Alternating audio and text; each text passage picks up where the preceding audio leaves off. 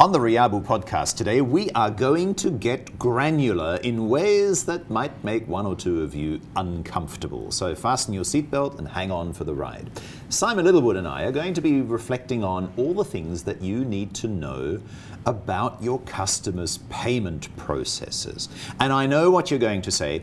I don't want to know when my customer does their payments. I don't need to know all of the ins and outs of their internal processes. I just want my check at the end of the month. But I think, Simon, the whole point of understanding your customers' payment processes is to achieve exactly that outcome. You may find yourself not having received your customer's check and having no clue about who to phone, who to write to, or what their internal processes are. So it's overwhelmingly useful to get yourself set up properly before you do any business with the customer. Not only is it useful, it's much easier to have those conversations when you're in a genial, flirtatious mood because you're about to sign a new deal, right? Yes. So your customer has a procure to pay journey, which is one way of looking at figuring out what we want to buy, who do we want to buy it from, how much is it going to cost, when are we going to procure it, how do we get it, how do we accept the delivery, what does the invoice look like, how do we approve the invoice for payment, and so on and so forth. Wow, this is a real thing, the procure to pay journey. We have referred to it as. Right. You know, and depending on how large the company is, you could have multiple functions involved in that. I mean, I'll give you an example. The person who does procurement, their job is to make the best deal for the company, to define the thing that's needed, go to different suppliers, cut the right deal, agree a contract and set it up. Mm-hmm. But it won't be them that actually decides when to order whatever it is that they've agreed to buy from you. That will be an operational decision. Furthermore, they may insist on certain terms being met and you have to make sure that you agree those terms.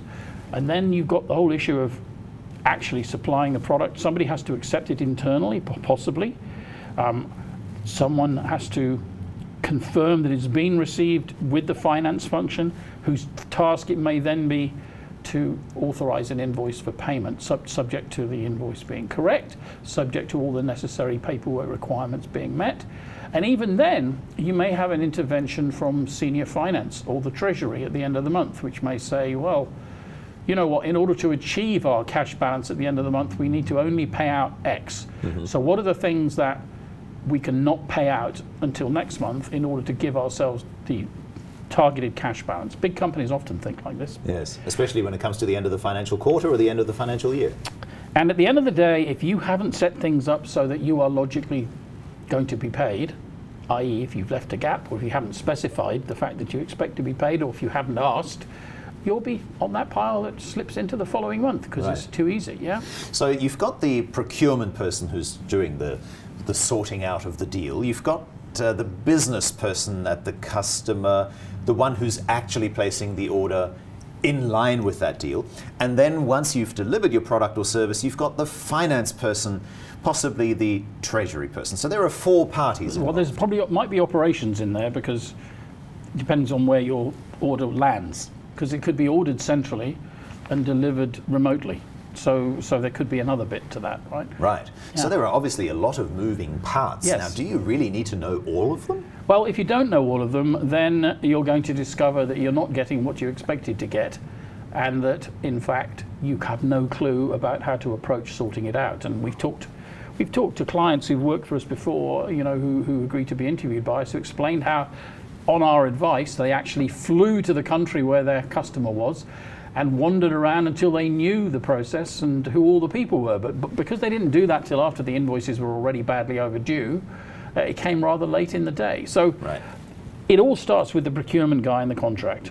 Because as we've said repeatedly, you need to have a very clear credit policy or get paid on time policy, which ensures that whatever deal you have with your customer, it includes complete unambiguous clarity around what the expectations are in terms of payment. When you should get paid, meaning when it should actually land in your account, not when they should actually think about it for the first time.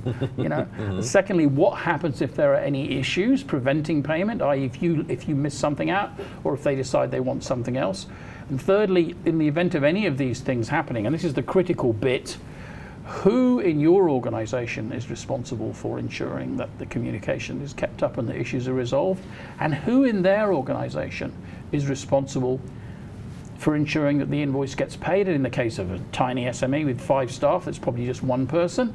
In the case of a substantial company, on the other hand, it could be, as we've just said, half a dozen functions. Each one of those functions might have 4 or 5 people in it or more, so you're not even dealing with individual names. But to the extent that you need to, you should find out the numbers for those departments, you should find out the name of who's going to deal with it, and if you can, get your prospective customer, before he becomes an actual customer, to introduce you to people. So this is the person who's actually placing the order, not the procurement person? No, but the procurement person needs essentially to do that for you, because if you need to have the conversation, look, it's very important to us, we've talked about price and that's great, you know, we've done a good deal for you.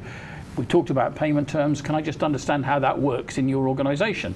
And because you're still friendly, they're not going to say, oh, go away, I'm too busy. Well,